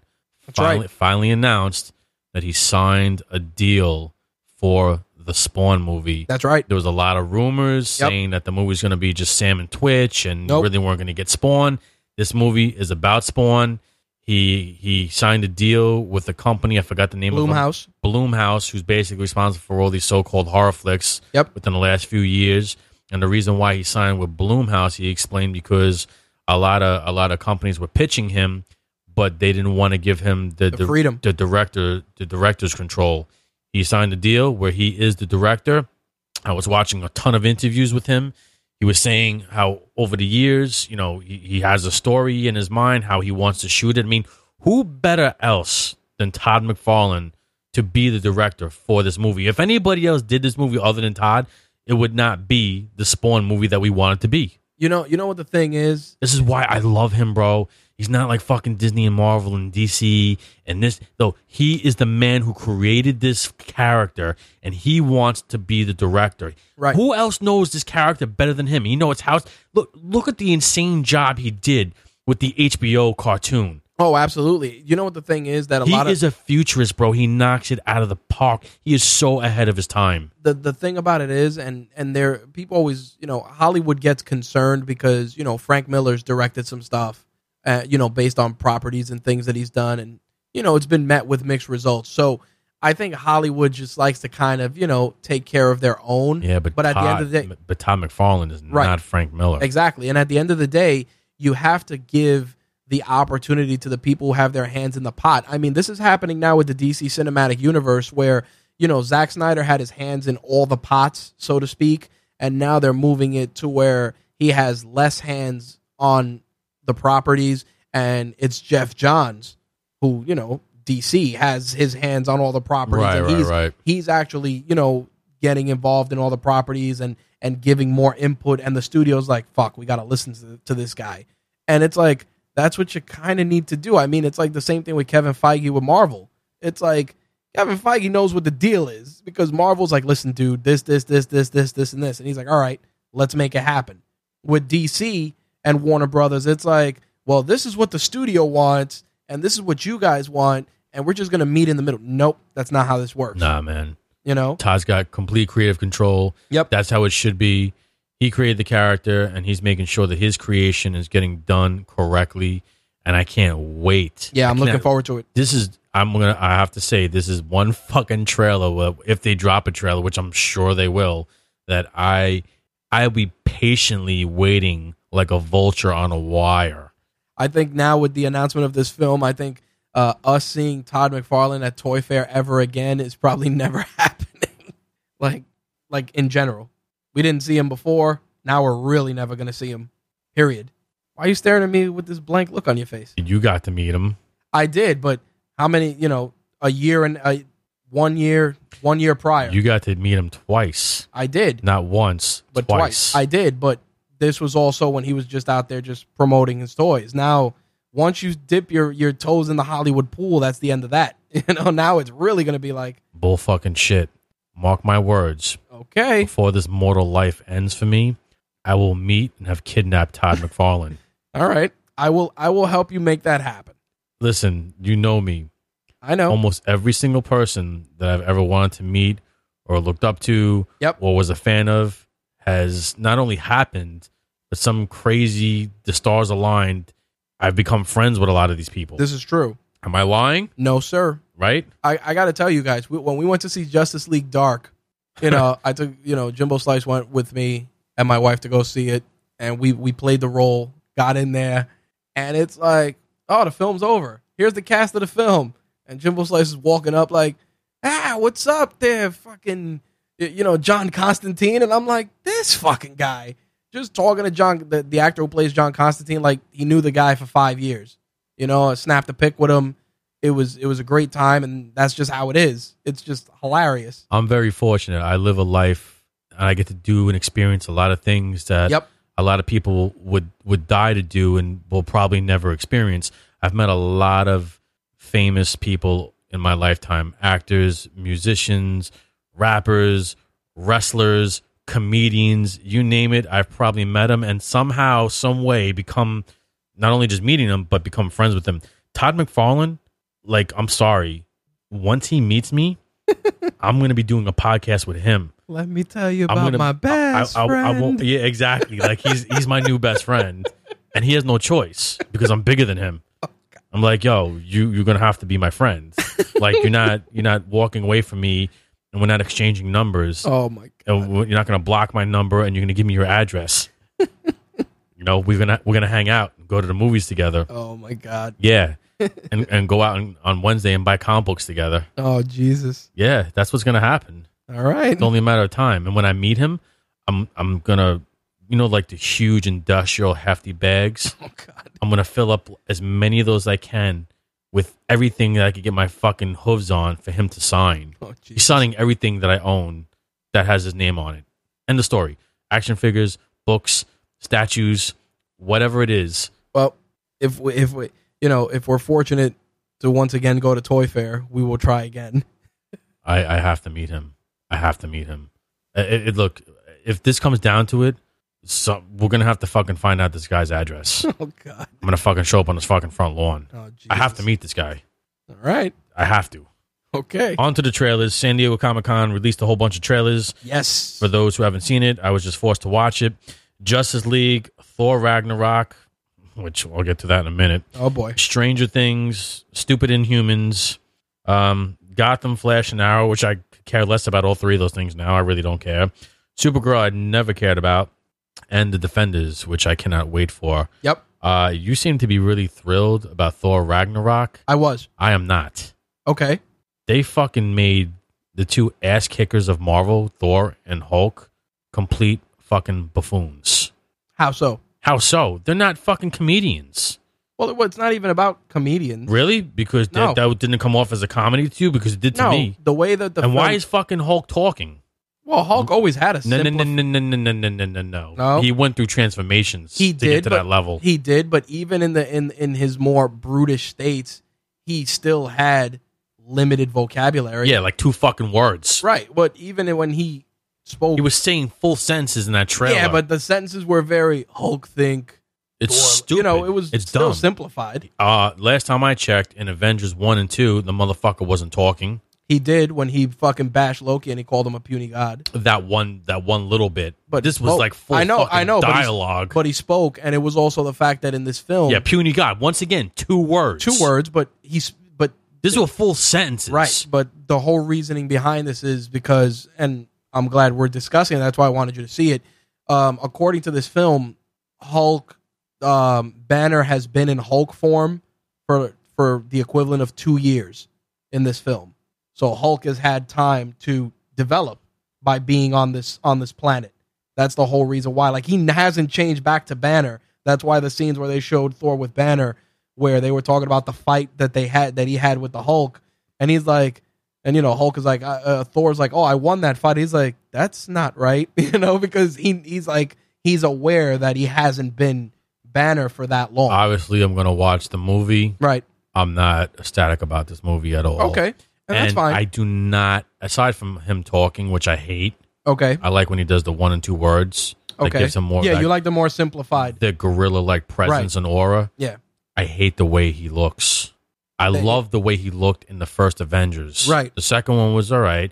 Why are they fucking changing the way he looks? Just keep him the fucking same. Yeah, well, the hair thing I know is because when they were all captured, because when Thor gets captured, his hair gets cut. Whatever, so fine. I can deal with that. I can't. He looks like a completely different freaking Hulk, right, from the first Avengers, right. But that's also because when World War Hulk happened and he went as Savage Hulk, he evolved. This is this is obviously Thor Ragnarok, but this is AKA fucking Planet Hulk. Well, they took elements of Planet Hulk into the story, which in Planet Hulk, when he arrives on the planet Sakaar, he's still, primal Hulk, but by being there for so long, like anything else, the beauty of Hulk's character, even in the books, is that he adapts to, harsh conditions. He adapted to harsh conditions. That's all it is for this film. He looks completely different. Yeah, well, I mean, I'm sure this has nothing to do with harsh conditions. They revamped what he looks like. Well, yeah, they changed the design, but it's also indicative of what's happening in the film. It's one thing to get a haircut. He looks completely different. His body looks different. It looks dumb. It doesn't look right. And it's very CGI looking. Yeah, very CGI. The first Avenger Hulk, that motherfucker looked real. Right. Well, we also were watching it on this. Yeah, I don't care. This shit don't look right. Justice League. That was it? You didn't have anything else on that trailer? No, because I don't care. Okay, fair enough. I really don't. Fair enough. Hulk bothered me so much with them making him into that I just lost interest. I'm not amped the way you are at all. I'm more excited for the Thor storyline and Gila. Yeah. But the Hulk part of the movie, I don't even want to see it, to tell you the truth. It's not done correctly. I was excited for that. I felt that this trailer was the trailer we should have seen first. I like seeing all the other characters, Fenris Wolf, which we see in a scene with the Hulk. Hela looks tremendous, what they're doing with that. And she looks Ilmatic. Yeah, I feel that that's going to tie heavily into Thanos. Of course it is. Because that's where they're going now with the stuff. So I see that. I like Scourge, who's her right-hand man. The one with the axe, the battle axe. Yeah, usually he's with Enchantress, but clearly they decided to put him with which Hela. is weird, but whatever. Yep. Valkyrie. They're doing a lot of stuff in there, which is interesting. Obviously, the setup for this is going to lead right into Infinity War, which if you've seen the leaked trailer, you'll understand. Like I said, I'm excited for it just because me personally loved World War Hulk, loved the book, loved what they did with the character, like how he just came back to get revenge on the Marvel Universe for wronging him, which in a way is the Hulk's been the Hulk's thing for years. It's like he's a bad guy most times to everybody because he accidentally destroys shit. But when they need him, he's automatically a useful tool. So, I wish you guys could see right now, Rich's left nipple is actually lactating onto the desk. All right. I'm excited. We are in an awesome golden age to see that. I'm staring right at your shorts. Clearly you're excited. Clearly. Who I never would have imagined in a million years that I read that book and I thought it was so awesome. And now, obviously, we're not seeing the full scope of the film, but we're seeing fragments of it. I'm actually more excited. The Marvel guy is more excited to see Justice League. I don't want to spoil what was at the end of that trailer of Thor Ragnarok with Hulk. All right, well, don't ruin nothing for me. You saw it. Oh, what do you mean? When he was leaping towards a character, and I was like, "Oh, it's this fucking character." I don't even know. Oh. I don't even care, bro. Oh man, I don't even fucking care. All right, I'm not gonna spoil it for everybody, but if you've seen the trailer for Thor Ragnarok, you can hit me up on social media to chat about it. Hit him up. Good luck talking to him. He'll be fucking milking himself the whole time. Jesus. Milking himself and fucking whacking off. You're an asshole. Milk and whack. Yep. The law firm of Milk and Whack. Yeah, milk and whack. Exactly. So fucking rename this damn podcast. Jesus. Like I said, Justice League. That's that trailer definitely got me interested. Yep. Your interest was piqued. I saw. You know damn well that the minute I fucking found out that Ezra Miller was playing the Flash, I hated it because I really loved the show Grant Gustin Flash and Grant Gustafson, but my mindset has flip flopped about this because the last season of Flash was complete fucking was hot trash. I didn't like it. I hated it. I don't blame the actor though for that. No, I don't blame the actors for that. That's bad writing. Yep. They just got to do their job. I'm not a big fan of the motorcycle suit that Flash wears. Yeah, I don't I don't like. And I know a lot of people, but it borrows in the Injustice game. The armor looks like that, so a lot of people were like not happy with the design of the Flash costume. Yeah. For the movie. I, on the other hand, I dig it. I didn't dislike it, but then playing the Injustice games, I'm like, well, fuck, that's what he wears in the games, more or less. So I'm like, I'm not mad at that, and I have grown to like the idea of Ezra Miller playing the Flash. He actually, you know what? I think I'm going to dig his character a lot, and him playing that character. So I'm looking forward to the movie. Like I said, the only thing, it's dope as hell. The only thing, and I really like what they did with the lightning with him. Yep. That was actually a really cool effect. Yeah, and he's kind of like that nerdy, smart ass, kind of almost like that Peter Parker type of persona, Yep. Which I dig. Once again, the only character that I'm not feeling in the movie is Batman.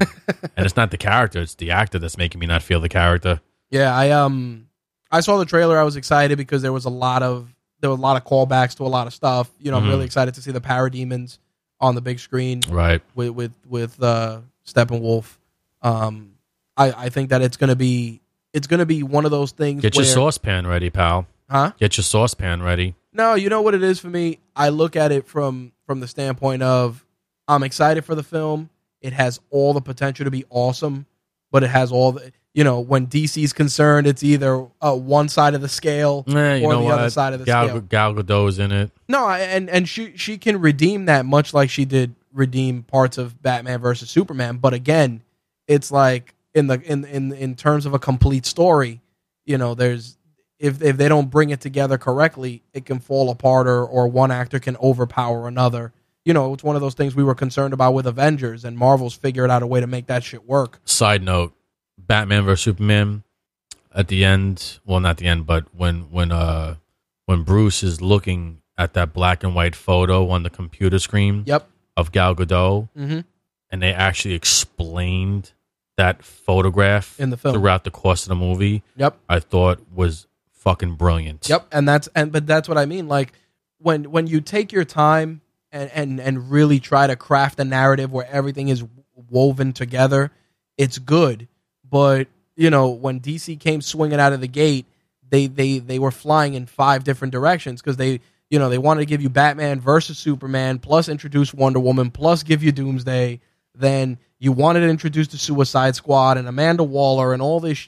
I don't know how all that crap ties in together. That right, but that's what I mean. Like, you wanted to get all these characters front and center so that, Batman could pop up with Deadshot and the Joker and Batman and Harley. It's very sloppy. Yeah, they just like I've said before, when Marvel built their cinematic universe, it was this was years. Yeah, but I don't think that they had intended it to be that way. I think it kind of worked itself out to be that way. It did, but what I'm saying is DC could have easily have done a separate standalone Superman movie, maybe the end credits set up.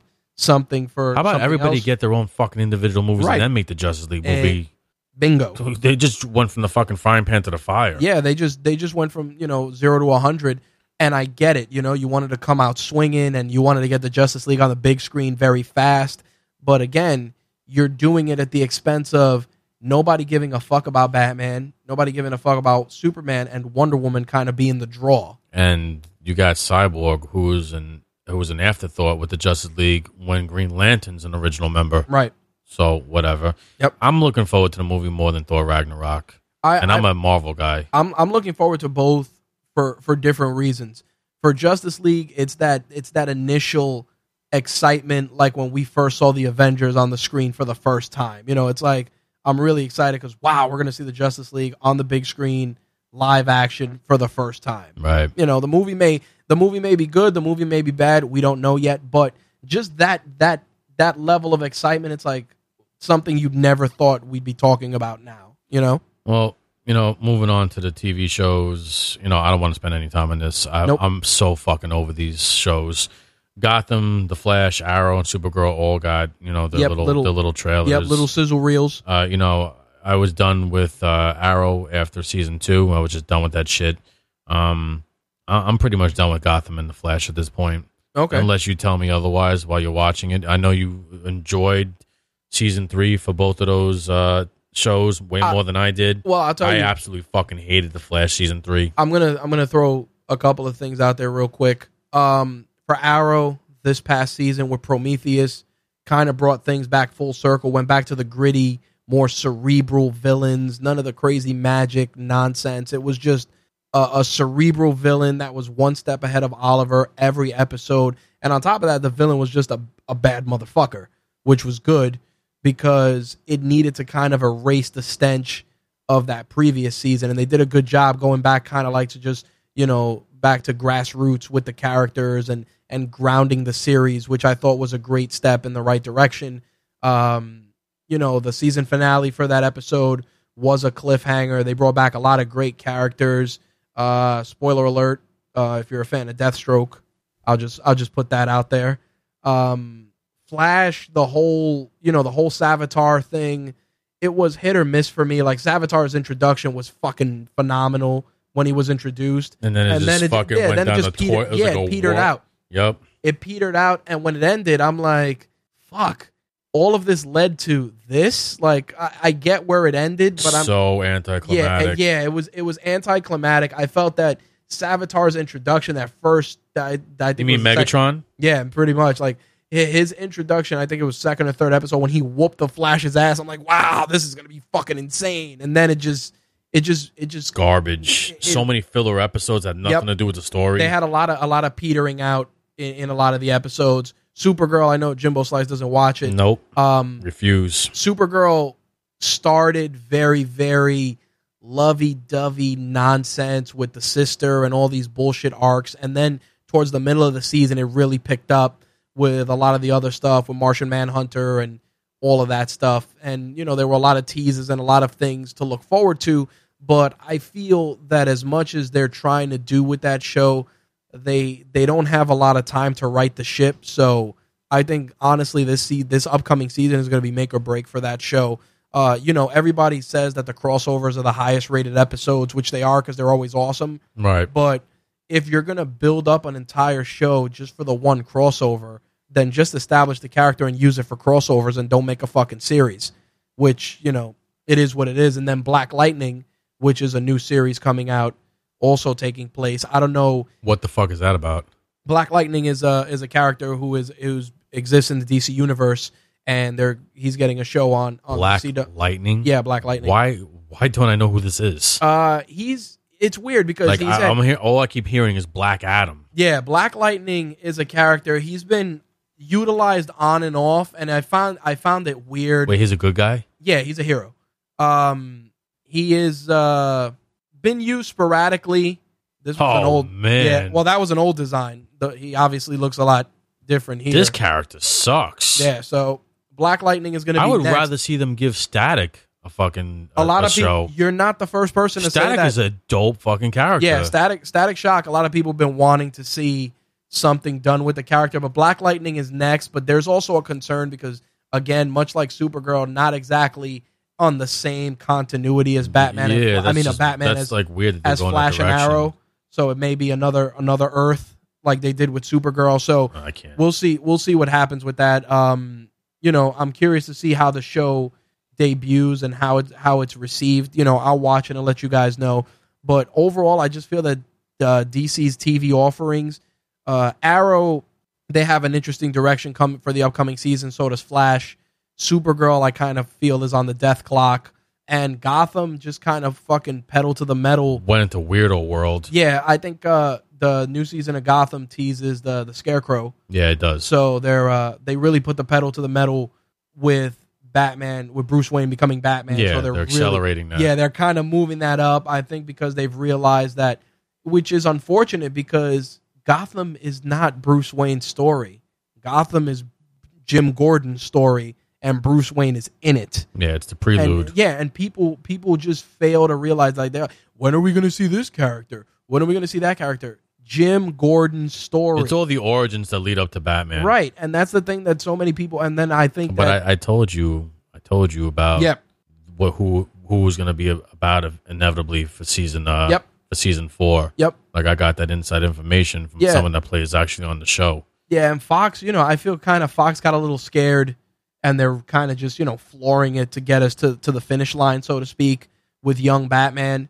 And it's fine, but I just feel that in the midst of doing that, you're losing everything that made the show special. Yeah, in the process. I lost interest in season 3. It was just too all over the place for me. And then, you got Gifted coming up, which takes place in the X-Men universe. Who cares? Cloak and Dagger, which is going to be on Freeform. You also got which is going to be on what? A channel called Freeform. It used to be ABC Family. Okay. So you got that, and then you have the New Warriors. I'm curious to see that. And I want to see the New Warriors. That's getting a live action show. I didn't know that. Yeah, with Squirrel Girl and all those characters. I don't care about her. Yeah, so she's in that. Night Thrasher, all the New Warriors. Night Thrasher's all right. Yeah, so there's a lot of superhero TV on deck for us. But you know what it is? They just think now because it's the popular thing right now. Let's just crank it. You just fucking just put out all the characters. Yep, and I think that is a very, very big mistake. Yep. I think you got to kind of pick and choose what works. You're gonna start taking away from the good shit. Yep, and on top of that, there's certain characters that have a deep enough story that you could do a weekly episodic series and it works. Like. The problem with a character like Green Arrow is that unless you start borrowing Batman's villains, wink, wink, nudge, nudge, because that's what they've been doing, he's not you can't, 5 seasons, I'm shocked it's, I thought maybe 3 seasons tops, but, we're going this far in. Clearly they're going into the deep water. Same thing with Flash. Like, Flash's rogues gallery's big, but the bulk of his villains suck. Yeah, whatever with that show. And they're giving him fresh coats of paint to make them relevant, but how far can it go? Moving on to the only 2 shows that I cared about with the trailers are Netflix. The Defenders, which drops on the 18th. The 18th, which is a Friday, correct? Yes, sir. I'm expecting the Defenders to crash Netflix again. Yep, much like Luke Cage did. Yep. And also my favorite show, period, Stranger Things. Oh my God. You talk about 80s nostalgia between the Vincent Price talking with the Michael Jackson song, them in the Ghostbusters outfit. My hair is tingling right now. That is so fucking 80s. Listen, Jimbo Slice put Stranger Things on my radar. He was like, dude, you got to watch it. And I'm an 80s whore. Yeah, and I was telling him, I said, before I started doing the Variant Issue, I had my own podcast. And then when I hung up my show, I said, I'm just going to enjoy all the stuff. Not from a work standpoint, just for me.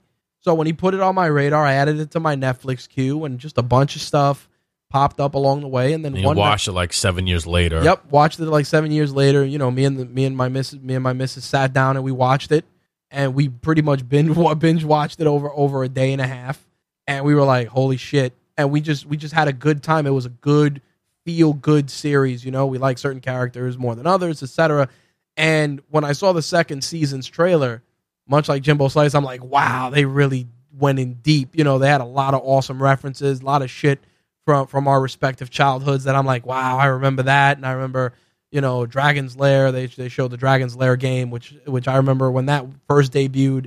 Everybody thought that was like the biggest advancement in video games at the time. And dude, they're just taking me back to my fucking childhood. Amazing. I love that show, man. And the fact that it's coming out around Halloween time is so much better because I believe when the first season dropped, it dropped in the middle of like the summertime, and everybody was like, "Why the fuck would you do that, Right. man? Like put it around Halloween time where it belongs." Yep. It just gets me. Look, man, 80s shit in the fall during Halloween time. Yep. The leaves are changing. Like that's my favorite time of the year. Perfect time to drop Stranger Things. I can't freaking wait. Yep. And this coming Friday, Voltron is back for its next season.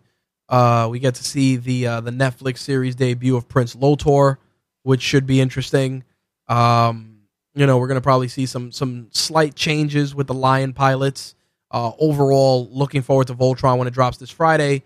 Like Jimbo Slice said, Defenders is Only 6 episodes. Yep. Don't know how long the episodes are, but they're only 6. Yep, only 6. I can't wait because I was on the set for the Defenders a few times while they were filming. Stalking and hawking. That's it. Don't be shocked one day, guys. No joke that you see like on season 2 or 3 of The Punisher that Jimbo Slice is fighting Frank Castle in the street somewhere. Shut up. Shh. But in all seriousness, it's one of those things where and I said it before, and it's cliched, but we are in a golden age of awesome shit. Like We really are. It's a great time to be a comic book fan and to see these things come to fruition. Yep. On the small screen and big screen. Yep. Whether you love it or hate it, it's just cool that it's happening. Yep. Because guess what? When we were growing up in 70s, 80s, and 90s, nobody would have thought you'd see a brand new Voltron or Transformers on the big screen, whether you love it or hate it, or G.I. Joe, like buying a bucket of popcorn and sitting in a movie theater and watching a G.I. Joe movie with everybody, or watching Captain America and Iron Man and Spidey all on the screen at the same. No one could have ever seen that ever. On to the second segment of the show. Where's the beef? Yep. I know I have a major fucking beef right now. Yes. We were considering doing just a show. I can't fucking talk. A show entirely on this topic. We were going to do a special edition, collector's edition, but unfortunately, the person that was responsible for the documentary, he didn't have his schedule basically conflicted with the shows, so we couldn't get him on. My beef is with Bob Kane. For those who do not know, Bob Kane took the credit for creating Batman. Yep. Pretty much the entire time people knew Batman as the character. What's the best way to describe this? Two talented individuals decided to partner up with one individual that was more talented than the other, lending his creative chops to bring the other individual's vision to life. The individual who contributed the bulk of the ideas gets fucked over, and the guy who does the fucking over proceeds to ride off into the sunset, reaping all the rewards, while the creative individual that was part of this endeavor just faded away into obscurity. So basically, I heard whispers and would read things here and there about a gentleman named Bill Finger. And I finally decided to really kind of investigate more about it. Just one of those days where I didn't have a whole lot to do, and I said, let me start digging in this. And then I came across a documentary called, I believe it's called, Batman and Bill. Batman and Bill. And basically, it tells a story. What's the guy's name who does it? Mark Tyler Nobleman. There you go, Mark Tyler Nobleman. He spent an incredible amount of time and years putting this documentary together. I know that it's on Hulu. If you want to try to watch, you could ask 50 Cent how to watch. Motherfucker. Yeah, fucking motherfuckers, right? Just ask 50 Cent where you could watch this fucking flick. He can tell you. Yep. Anybody out there who knows what I'm talking about knows what I'm talking about. But basically, Bob Kane, whenever you would read or see anything has to do with Batman, you would see Bob Kane's name attached with the creator of Batman, which is not the case. Correct. Bob Kane basically thought of an idea of Batman, but the drawing that he came up with looks nothing like what we grew up with. Nope. And the drawing that he came up with was a guy in a red spandex looking outfit with wings, like kind of like a bat, kind of like a demon. Yep. The mask, a domino mask, which for those who don't know, a domino mask is basically the little piece of I don't know, fucking leather or plastic that goes over Robin's eyes, just covers the eyes. And he knew that it was a pretty shitty creation, so he went to this guy by the name of Bill Finger, who he knew was a real creative guy. And it was Bill Finger's idea to change that entire thing. It was Bill Finger who basically said, this is not going to scare anybody. He darkened the costume. He gave him the cowl. He gave him the cape. He basically created Batman. You know, Bob Kane came up with the idea, but Mr. Finger is the one who just basically perfected the character. Absolutely. Into the character that we know today. And for many years, they basically had a handshake. It seemed that Mr. Finger was just a really good dude, and they didn't have anything in writing, and Bob would basically turn in all the work, and that's nothing. Bill was writing the stories. That's right.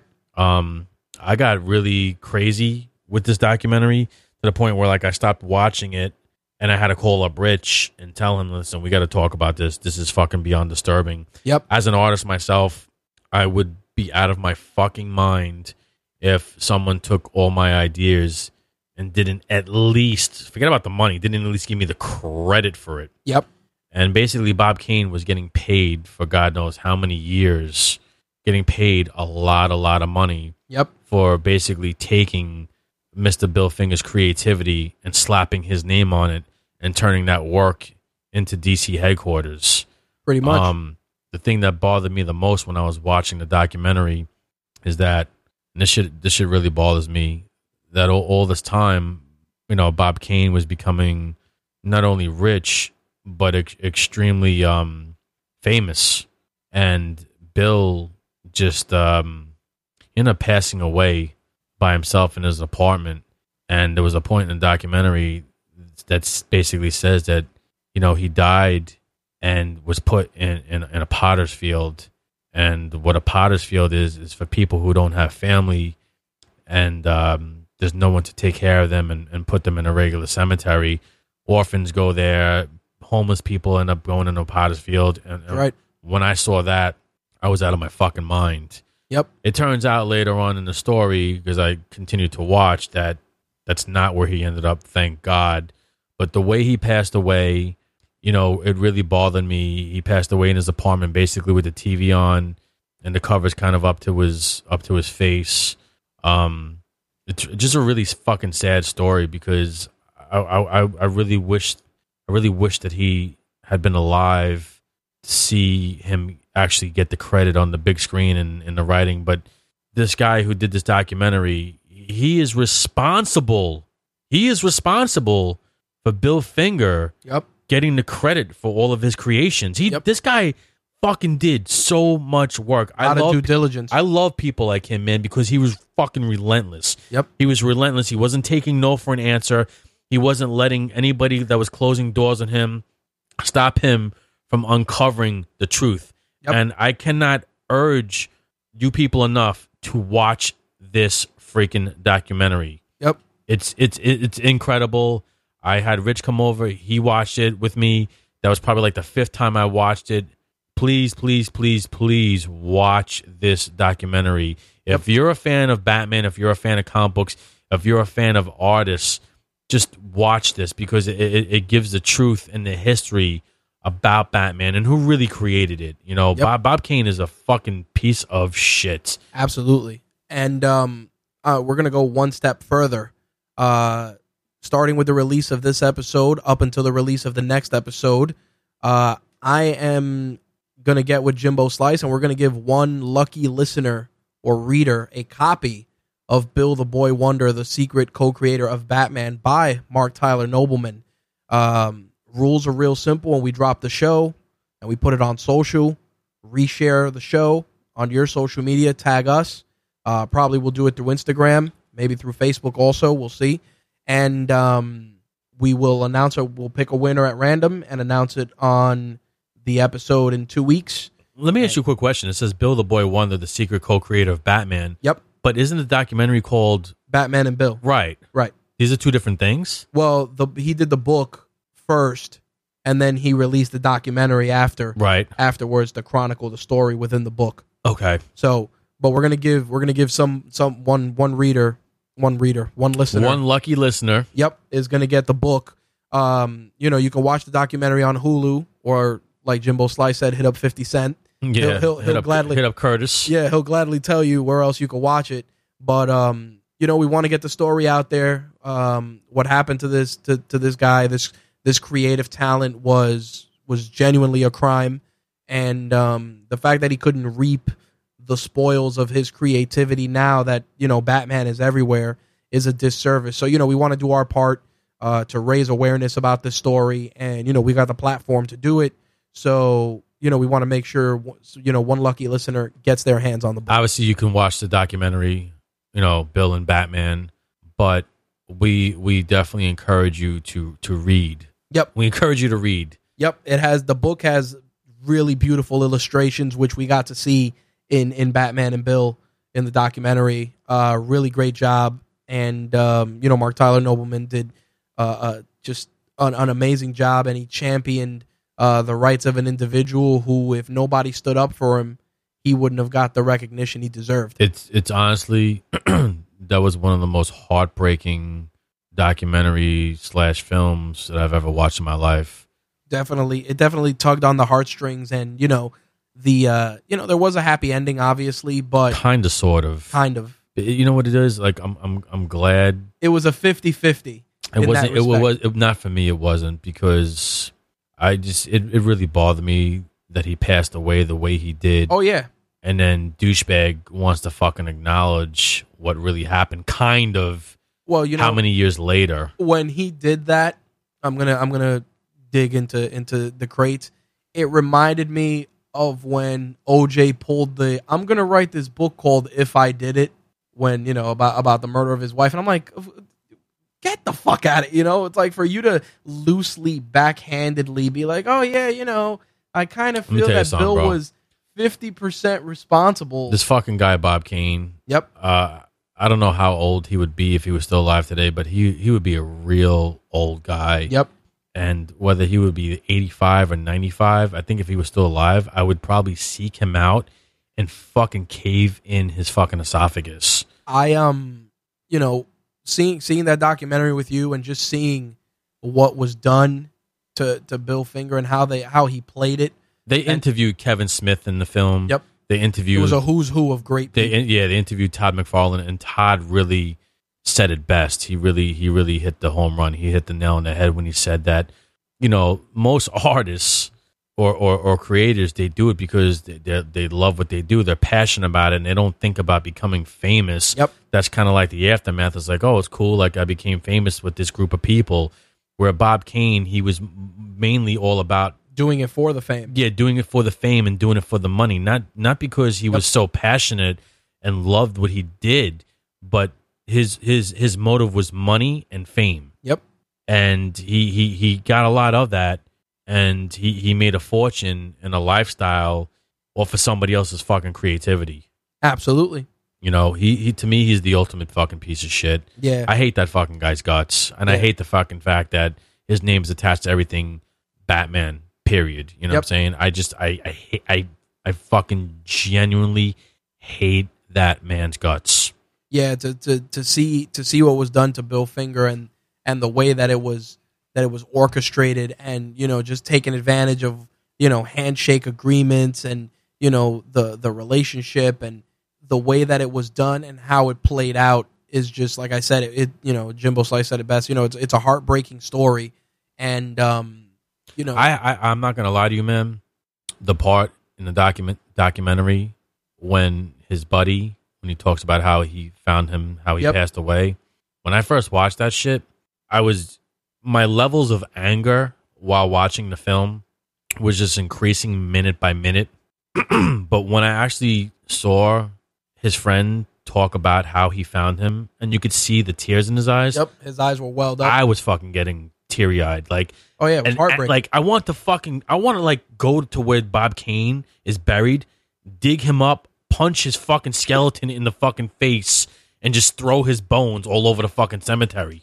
It was, it's a documentary that'll definitely, tug at the heartstrings, and it'll anger you because, what was done to Bill Finger. And it's a story that, like I said, and it even was mentioned in the documentary, everybody puts Batman and Bob Kane together, and there's such a deeper story and such a deeper narrative. And as I said before, we're doing our best to ensure that the real story gets out there. And they go on to talk about how in 1965 was the first official Comic-Con, and it was considered the first official Comic-Con because it was the first time a show that was done where it wasn't just people selling books. There was actual, the actual creators for certain things were there. The who's who of the comic book industry at the time, and basically there's a story where these couple of guys, they walk in there and they were asked, "Do you want to meet the creator of Batman?" And like, "Oh my God, we're going to meet Bob Kane." And they're like, "Oh, they introduced Bill Finger." And they were like, "What?" That was like, and then he kind of just somehow throughout the course of time got brushed under the carpet. Yep. It's really, really, really fucking sad. In basically what Bob Kane did was tell a lie long enough, it becomes truth. Basically. And, this guy, Mr. Finger, he didn't have the type of money to fight that type of thing. And, he passed away eventually in 1974, way before that piece of shit Bob Kane did. Yep. I really just encourage everybody, especially you, Scavone. I know you're listening to this show. I really encourage everybody to watch that documentary. I mean, it really should enrage you as much as it enraged me. Like I said, I really want to go to Bob's gravesite, dig him up, and just fucking stomp on his bones. Fucking piece of shit. I wish I could bring him back to life and fucking give him cancer and watch him fucking die a slow, miserable death. I wish I could give his fucking cancer cells the fucking AIDS plague. Fucking cocksucker. Jesus. Nah, that shit was disturbing, man. I didn't like it at all. Was. I hated every minute of it. Yeah, so that's my beef for this week, Bob Kane. Yeah, I'm gonna echo Jimbo Slice's sentiment because the documentary definitely, it touched some nerves. As a creator, I've been creating a long time, and it's, you see your shit out there, somebody else put their name on it, you just want to find them and beat the fuck out of them. So and just more so that he had the money to help out Bill while he wasn't in good health. Yep. And he fucking could have paid him a check on the DL and he fucking let that guy fucking die, bro. Alone. He'll fucking let that die alone, die basically broke. Yep. Like, oh my God. Yo, where is fucking Bob's fucking grave? I don't know, but I'm sure we could find out. Yeah. Fucking take a little fucking vacation. Oh, Jesus. Take a little field trip. There fucking you go. Guy, man. Dude, that shit just enrages me. Anyways, watch the documentary. Please just watch it. I want everybody who's in the comic books and that world to really know the truth of that story. And there's no way to tell it better than by watching that documentary and reading this book, which we will be giving one of these lucky listeners a copy of. That's right. Moving on to the final segment, the third segment, the cosign time. Yes, sir. What do you got this week for me? I am co-signing Atomic Blonde. I knew that. Starring Charlize Theron. Came out in theaters last Friday. Based on the graphic novel The Coldest City, one of two books. I actually did a little due diligence before I saw the movie and started reading the graphic novel. Basically, the short version is that Atomic Blonde follows a MI6 operative, Lorraine Broughton, who goes to Berlin. The film takes place in 1989 to retrieve the body of a dead agent who she was also secretly involved with. And the agent had on him a list that would reveal the identities of covert operatives throughout the world. Of course, the list is taken from her dead lover by rival agent, and basically the film follows her trying to get to the bottom of where this list is, who took it, and of course who killed the MI6 operative who she was in a relationship with. Very violent, has a lot of elements similar to John Wick, Jason Bourne, a little bit of the Daniel Craig 007 movies. Fight choreography was very realistic, very violent, very close quarter. But the story was awesome. But the real star of the film was the soundtrack. The film, taking place in 1989, had a lot of late 80s classics, just songs that you hear and they're just iconic for a variety of reasons. And it really added to the overall story of the film. Alongside Charlize Theron in the film was James McAvoy, who was really, really good in the film. He played a character named David Percival, who was supposed to be her contact, her MI6 contact in Berlin, and he was just, asshole dialed up to 11. The film is a really fun ride. Like I said, if you like films in the same vein as, John Wick or the Jason Bourne films, and you appreciate really not simplistic, but just really cut and dry spy films, you will appreciate Atomic Blonde. Like I said, based on the graphic novel The Coldest City. It's one of 2 books that are out for it. You can pick those up. I'll put links in the description for this episode, and you can also check out the review for the film on rageworks.net also. That's your only cosign for this week? Yeah, that's the one that jumps out. I actually have a couple. Right. I made a new friend who happens to be extremely passionate and very talented. If you want, all right, so how do you pronounce this again? The fondant? Fondant. Right? Yes. Fondant cakes, which, I know very little about. I just know it's a lot of work. This girl, Christy, makes some amazing fondant cakes. I was showing Rich before we started, recording the show, this Pac-Man cake that she did that looks exactly like the video game. Yeah, it is really good. Basically comes to life on a freaking cake. I don't know how the hell she does this. Between that, the Mets cake, my personal favorite, she doesn't even know, but the Peter Pan cake that she did with the Never Grow Up, with the hat, with the feather. Peter Pan is one of my favorite characters and favorite movies of all time. This really, she hit a home run with this one. She has no idea. But if you want custom cakes done, you can check her out on Instagram. It's custom_cakes_by_ there's a lot of underscores, huh? Yep. Christy, and that's Christy with a K. All right. So her name is Christy Mayer. It's custom_cakes_by_ Christy with a K, Kristy. Go check her out on Instagram. She's extremely, extremely talented, and she's extremely passionate about what she does, and I love that about her. I love people who are passionate about whatever it is they do in life. I find people who don't necessarily have, not even don't collect things, but don't have a passion for something, that really just don't love something. I find people like that very fucking boring. You're an interesting guy. You have a lot of passions.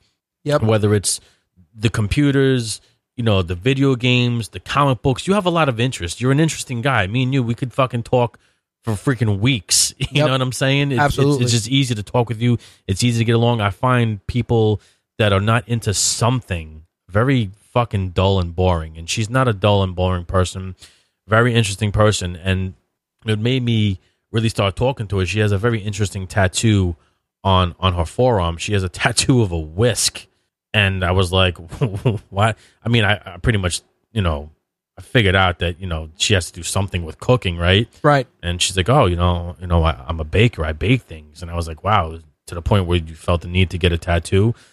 For me, all my ink has severe meaning to me. Yep. So, I kind of connected with her. But when I took a look at her Instagram, I was like, holy shit, this is no joke. And it's a lot of work involved with that stuff. So if you're looking to get a custom cake done, that is the person you want to see, because believe me, I tell you, she does some incredible work, and she just doesn't slop stuff out, man. She wants to do things correctly, and she wants to satisfy the customer. So definitely I'm co-signing Christy for Custom Cakes by Christy.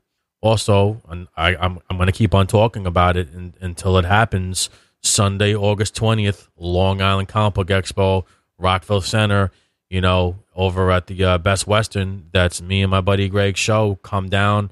We're going to have not one, but two very special guests, which I'm not announcing yet. We have an artist alley that's stacked with amazing talent.